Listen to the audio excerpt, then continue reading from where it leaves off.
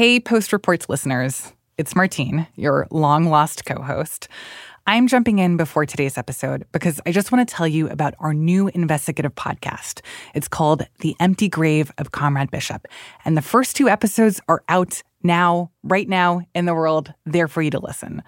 This podcast is about a mystery on the Caribbean island of Grenada that I have spent basically the last 2 years trying to solve. It's about missing remains, but it's also about revolution and the Cold War and the unanswered questions that the U.S. left behind 40 years ago. So that's all to say, I think it's a pretty interesting story, and I really hope you listen.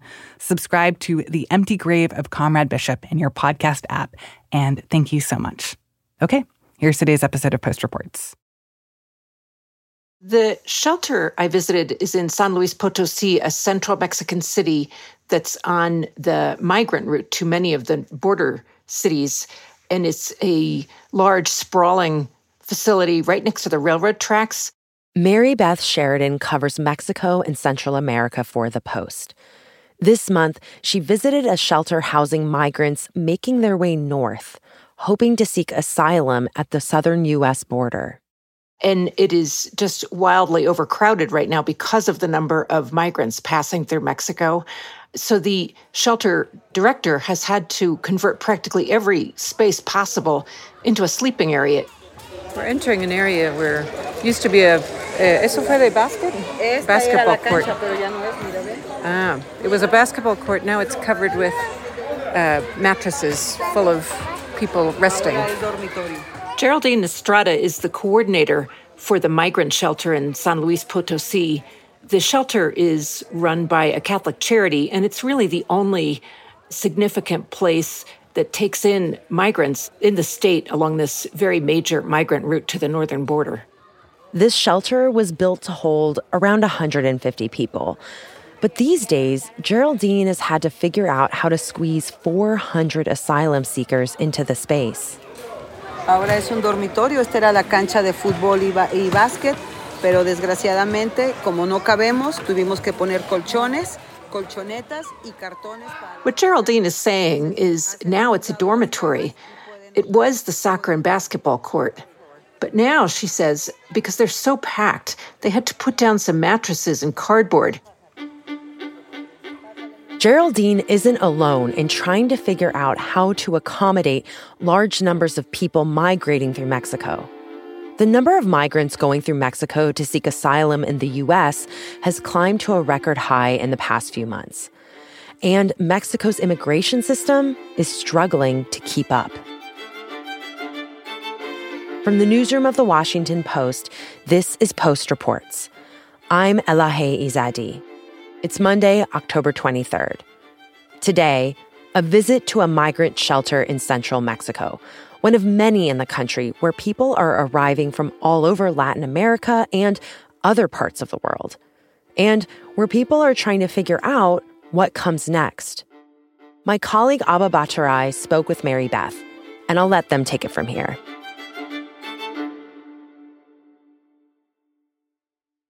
Mary Beth, we hear a lot about migration once people reach the U.S.-Mexico border, and also this becomes a big talking point in U.S. politics. But you're in Mexico, which is facing its own increase in the number of people migrating through the country. What can you tell us about what you're seeing there?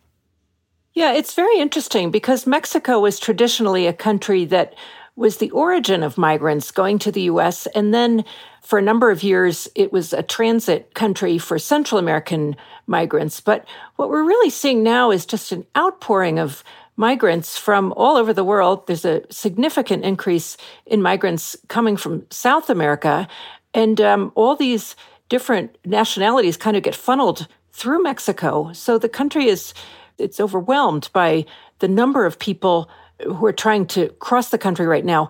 And this is something that is also proving a crisis throughout the region. Costa Rica recently declared a state of emergency because of the large numbers of people crossing the country. And Panama has described this influx as a national security concern. Is Mexico equipped to manage all of these people that are coming through its immigration system? You know, it's really not. Most of the migrant shelters in the country are run by religious groups, and they simply don't have the capacity to help all these people.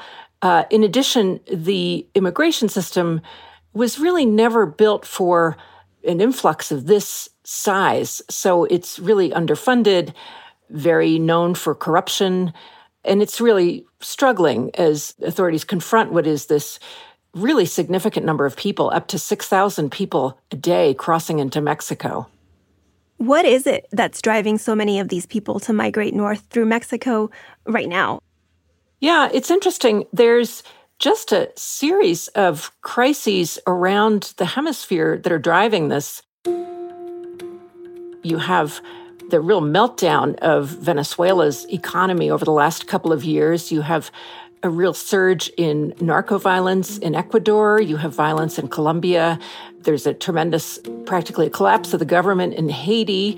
And then you have the really lingering effects on the economies of the region from the pandemic. You see that particularly in Cuba. So there's just a real number of crises, and you are increasingly seeing entire families come.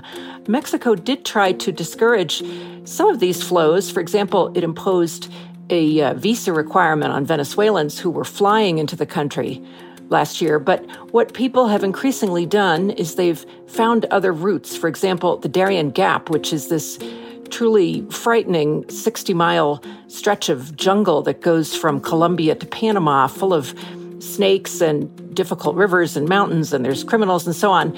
But this year, authorities are expecting around 500,000 people to cross through that very forbidding area because they are so desperate to get up into Central America and then head for Mexico and the U.S.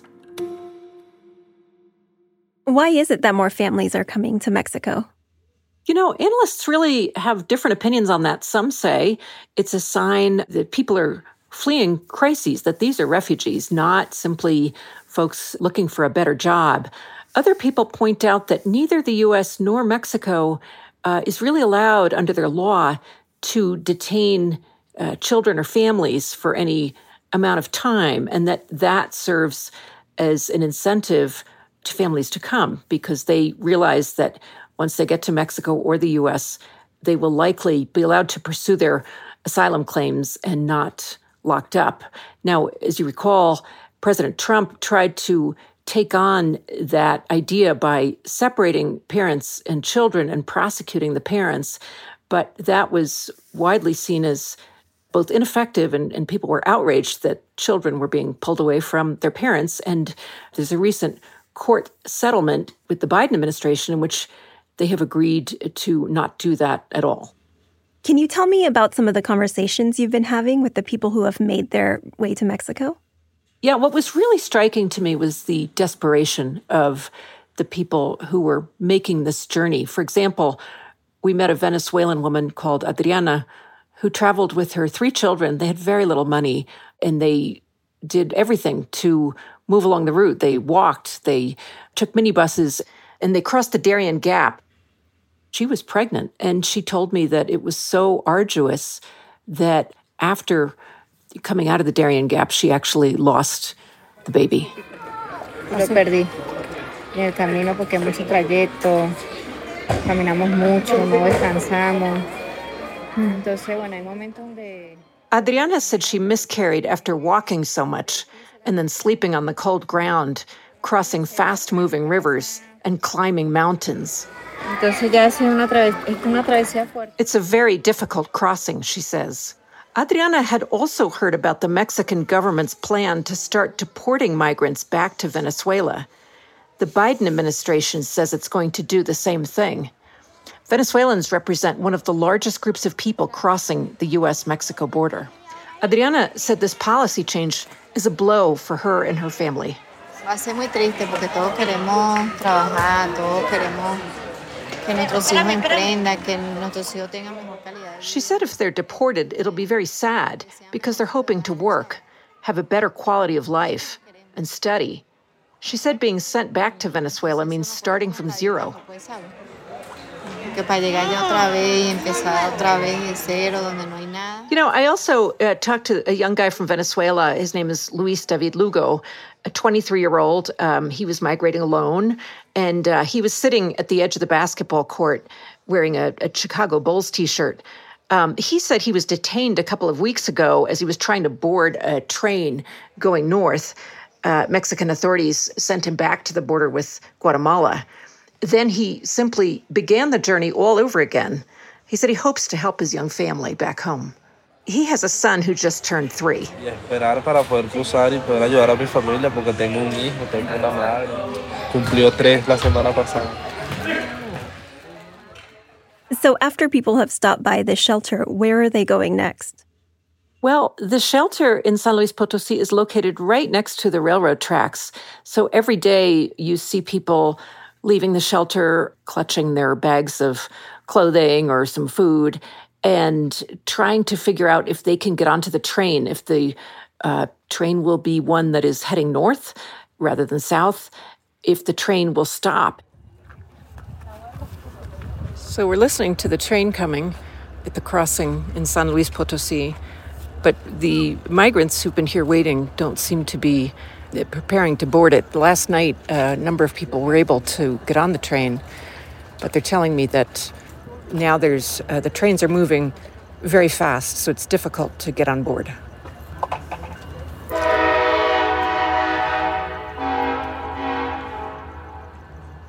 Some of the trains now, because they're aware that migrants are trying to climb on board, they're moving faster than usual through some of the crossings or stopping in different crossings to do their technical changes and so on.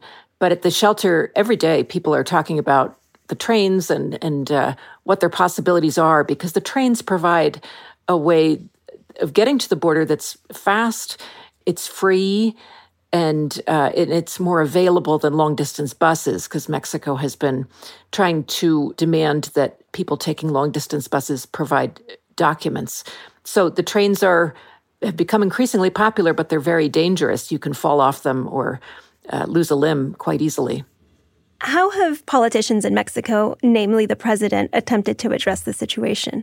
President Andrés Manuel López Obrador is trying to balance a somewhat compassionate approach to the migrants with what are increasing pressures. Obviously, the U.S. has leaned on him to try to prevent people from overwhelming the U.S. border.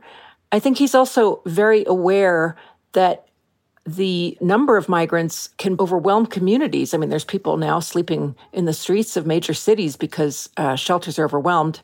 So the president has deployed more security forces to try to detain migrants, and in particular, tried to keep them from getting on the trains or pulling them off the tops of these trains to attempt to discourage that. He held a meeting last weekend with leaders from 11 countries in the region, Central America, South America, and the Caribbean, to come together because he feels like Mexico needs to come up with some better solution to what's going on. Have his efforts so far been effective? Well, I think what Mexico has done is made it a little more difficult for people to reach the U.S. border. But frankly, Mexico has not been able to do much in terms of deporting people, in part because it doesn't really have the money. And a number of legal decisions recently have made it more difficult for Mexico to detain and process undocumented migrants.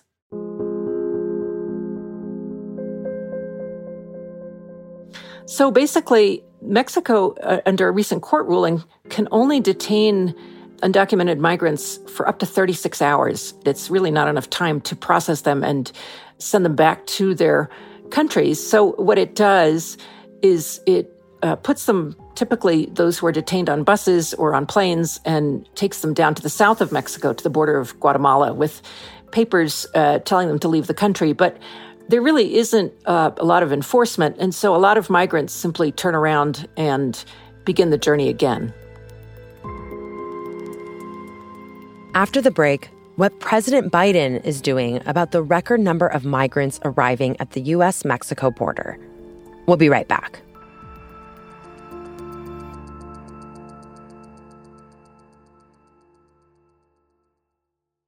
This podcast is sponsored by Monarch Money.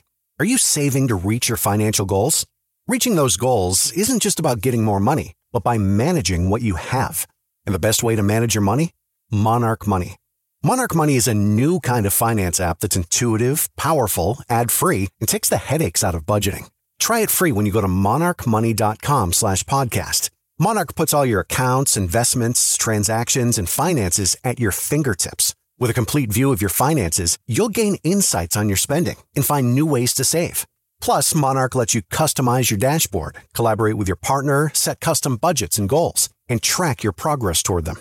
See why Mint users are turning to Monarch Money and loving it, and why the Wall Street Journal named Monarch Money the best budgeting app overall. Get a 30-day free trial when you go to monarchmoney.com/podcast. That's MONARCH money.com/podcast for your free trial. monarchmoney.com/podcast. So, Mary Beth, we've seen record numbers of people transitioning through Mexico, in many cases joining the flow of Mexicans who are already seeking asylum in the United States. How is President Biden addressing these record high numbers of people seeking to cross into the country? So basically, back in the spring, the program that had been in place during the pandemic, Title 42, was ended, and that allowed U.S. authorities to rapidly expel people who were coming seeking asylum. In its place, the Biden administration has created this program in which asylum seekers can apply for an appointment with the U.S. authorities via an app. And the idea was to offer them sort of the carrot of making those appointments, making their claims in an orderly way. And the stick was, if they didn't follow the rules, there'd be much stiffer penalties in terms of deporting them and barring them from re-entering the U.S. The thing is that the demand for these appointments has been far greater than the supply. So you do have a lot of people in Mexico waiting for these appointments, trying to get the appointments, and some of them finally losing hope and just going to the border. The Biden administration has created centers in Central America and in Colombia. It's trying to create one in Mexico to handle some of these petitions, asylum petitions. But so far, they have not really gotten up and running to the point where they're able to address a lot of these demands. What have the migrants that you've met in Mexico told you about how they feel about the Biden administration's immigration policy? It's interesting. I think there's, on the one hand, a lot of hope that through this app, they actually will have possibilities to present their asylum claims. So in that respect, it's seen as positive. I think there's a lot of fear now that the Biden administration has said it will start to deport Venezuelans back to their country. It reached an agreement with the authoritarian government. Needless to say, that is very discouraging to migrants who have, in many cases, spent practically all their money trying to get to the U.S. I also think there's a certain amount of frustration with the app that the U.S. has created because it's sometimes buggy. And basically, a lot of people say they've been trying to get an appointment and have been unable to do so. I'd like to go back to Geraldine Estrada, the shelter manager. Did she tell you what she's hoping to see next? Does she have a plan for whether she keeps seeing people coming into the shelter in these huge numbers?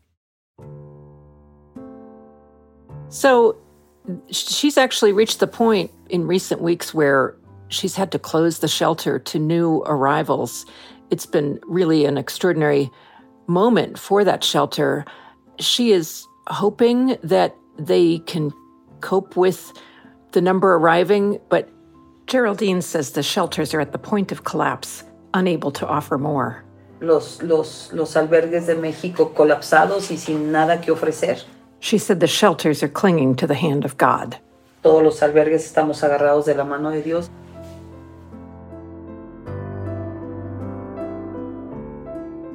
Thanks so much for joining us, Mary Beth. It was a pleasure. Thank you. Mary Beth Sheridan covers Mexico and Central America for The Post. She spoke with my colleague Abba Bataray. That's it for Post Reports. Thanks for listening. Today's show was produced by Emma Talkoff.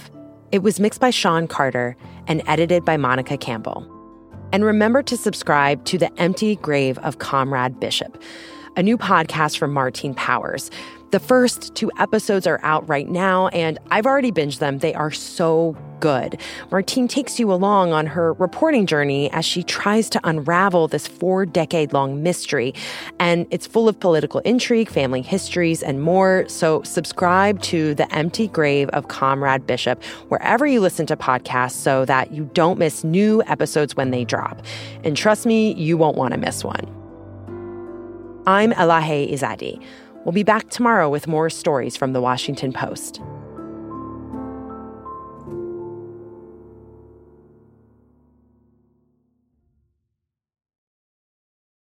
Hey, this is Christina Quinn. I'm the host of Try This, The Washington Post's new series of audio courses.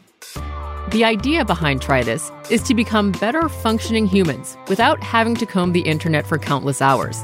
In our first course, we learned how to sleep better. Now, we're going to learn how to make our friendships stronger. I'll offer expert tips that are doable, and I'll keep it short. So let's do this. Class is in session. Find Try This from The Washington Post wherever you listen.